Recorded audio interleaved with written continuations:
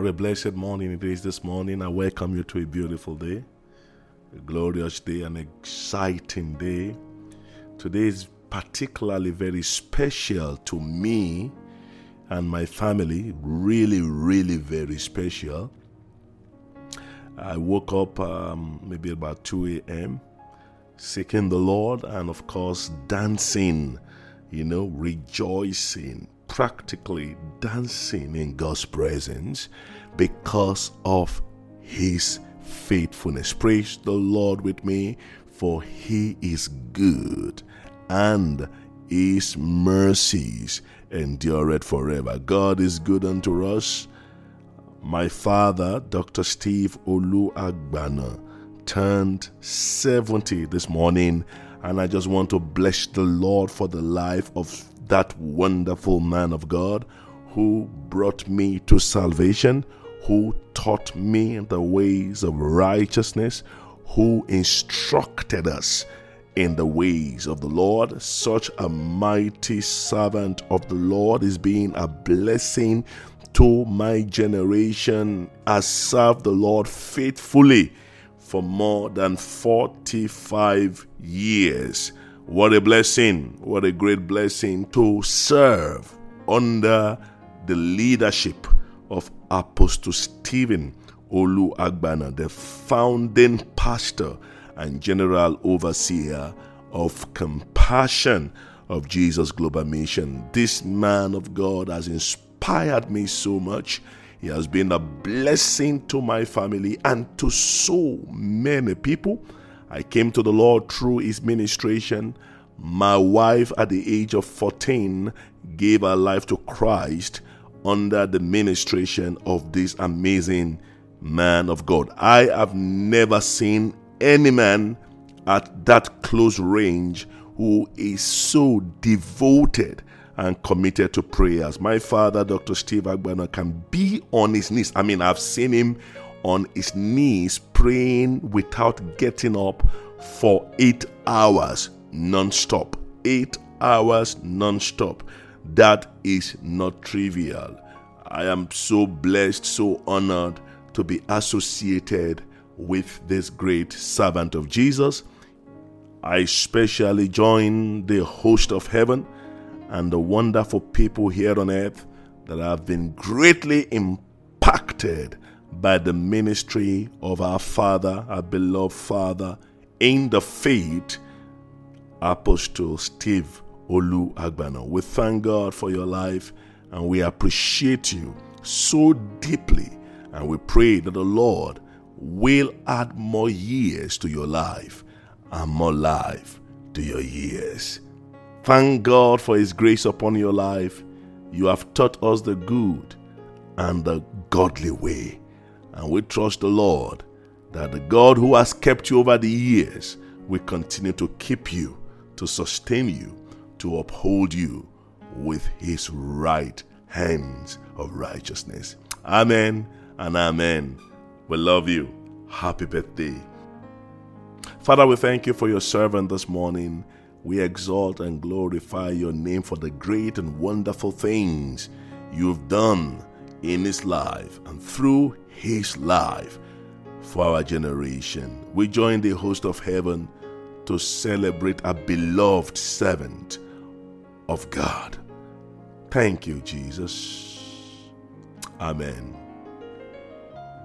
We've been talking about covenant, how to sustain the anointing of the Holy Spirit and power upon your life as an individual, as a child of God, as a minister of the gospel. Regardless of where you are in the spiritual spectrum, there is a dimension of grace upon your life that must be sustained, that must be kept. And how do you do that? We've established that, first of all, you must stay committed and stay true to your covenant with God. You must be dedicated to your covenant with yourself. Like Job, I've made a covenant with my eyes not to behold. I made lustfully. And of course, you must be in very strong covenant relationship with genuine and trustworthy people who are ready to support you. People ready to support, people committed to the grace of God, to the power of God, to the anointing of God upon your life.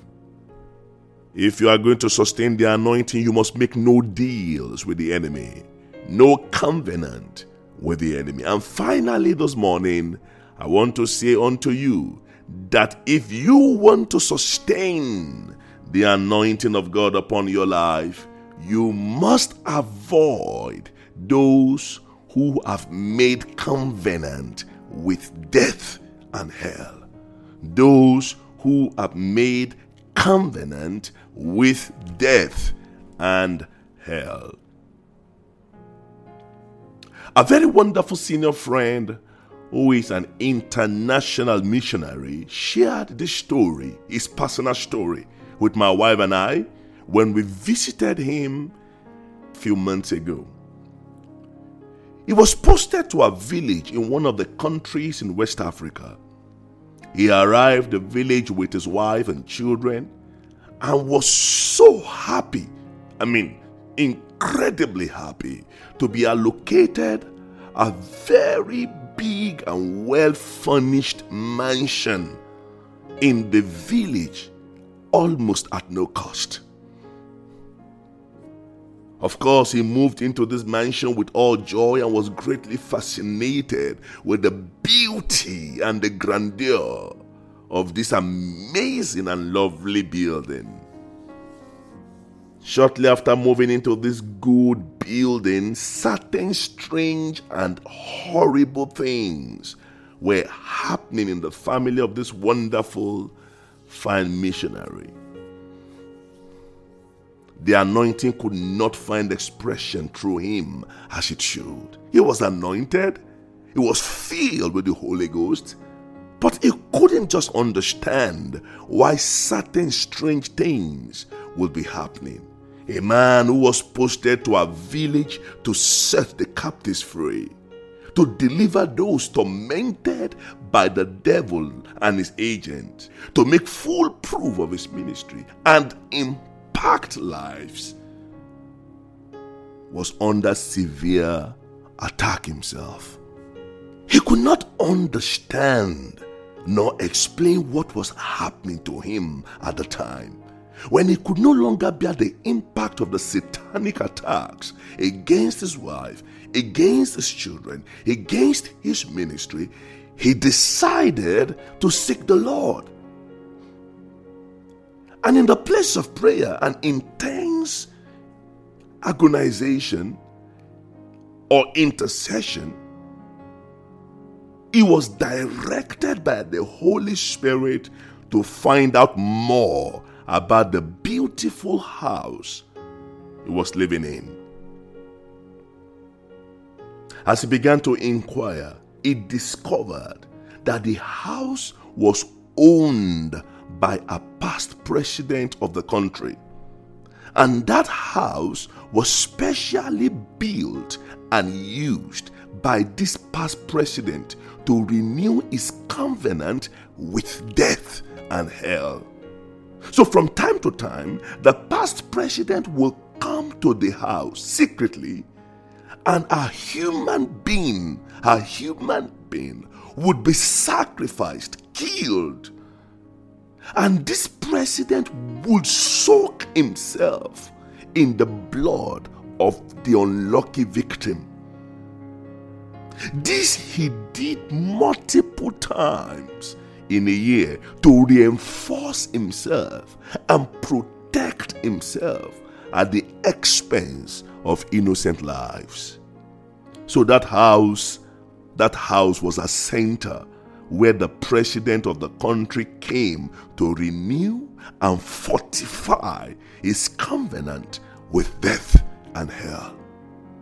Unknown to this anointed missionary, he could not function in the anointing of God upon his life because he was indirectly connected with a man who had made covenant with death and hell.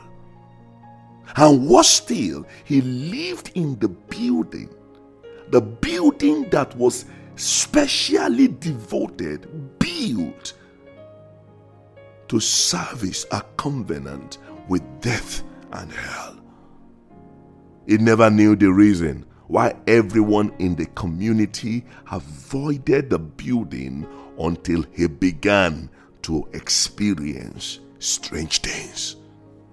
Many people have continued to languish in difficult situations, and the anointing upon them cannot find expression because of their association or connection, directly or indirectly, with men or women or family relatives, business partners, colleagues in the office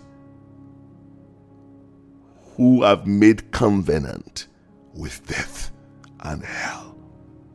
Is this real? Can this be scriptural? Absolutely yes.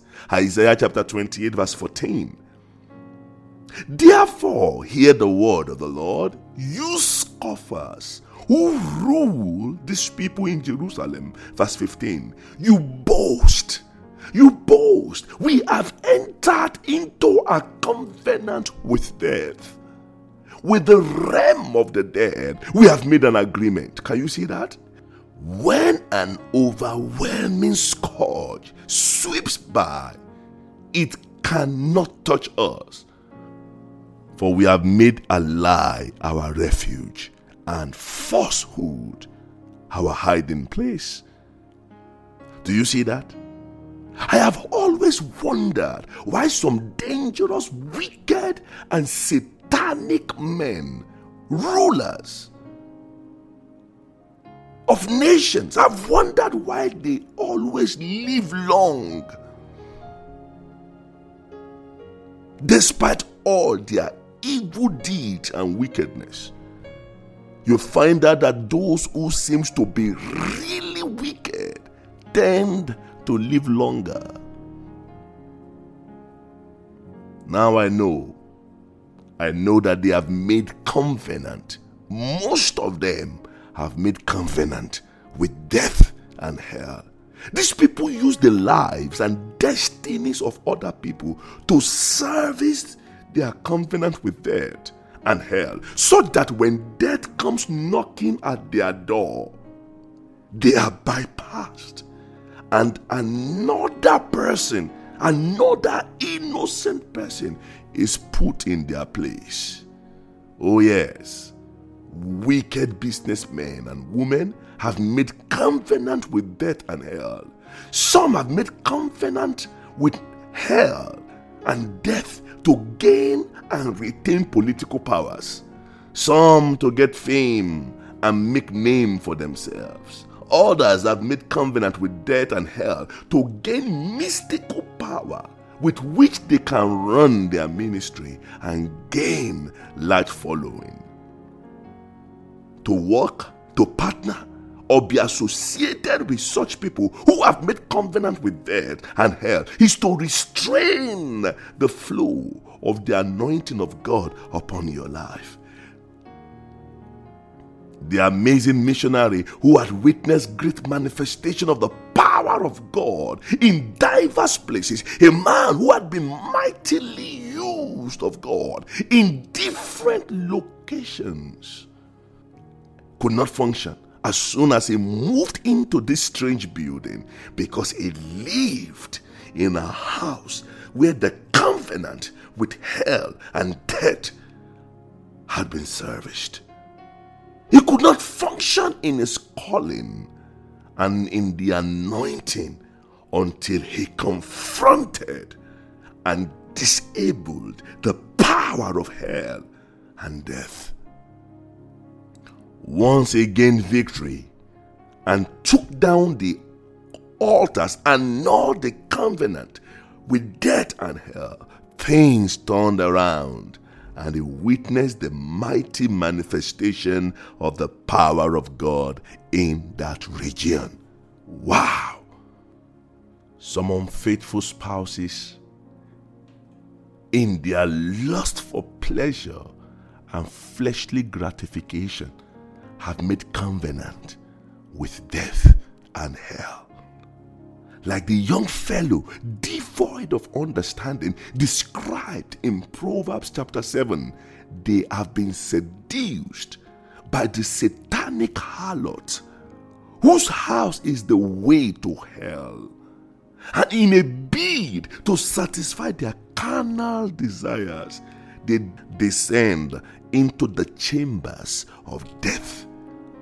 My dear friends, do not take for granted the fact that people who have made covenant with death and hell are all over the place, and they are looking for who to pollute, who to negatively influence with their satanic covenant. They are looking for those who they can use in exchange.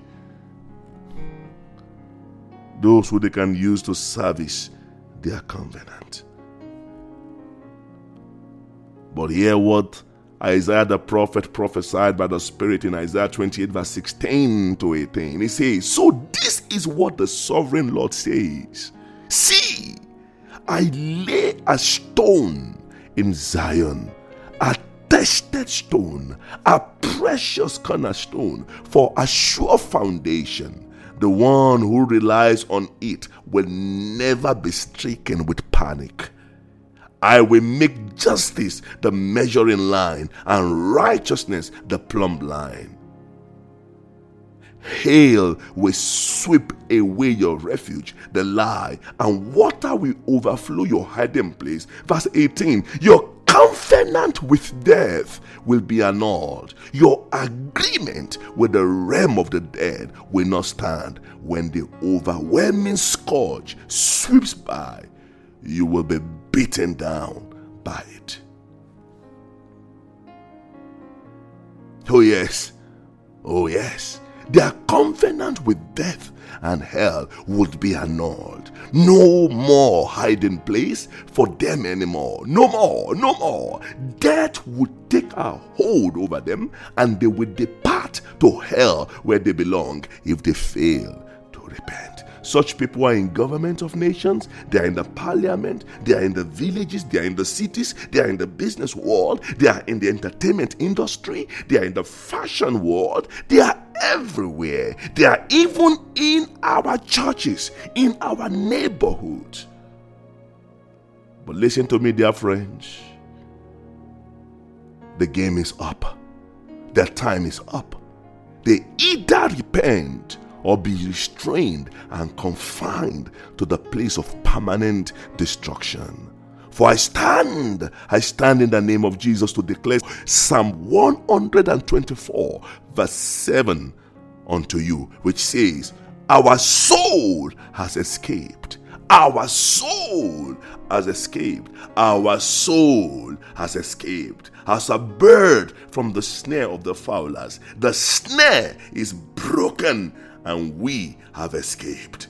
We have escaped. I decree in the name of the Lord Jesus Christ this morning that every covenant, every association, every connection, legal link, legal interaction with men and women and people who have made covenants with death, with hell, in the name of the Lord Jesus Christ, such a link, such a relationship, such a connection is hereby broken, is hereby destroyed. For we have escaped. Our soul has escaped as a bird from the snare of the fowlers, and the snare is broken. The power of hell is broken, and we have escaped. We have escaped. We have escaped. Hallelujah. Amen. Since I started for the kingdom, since my life He controls,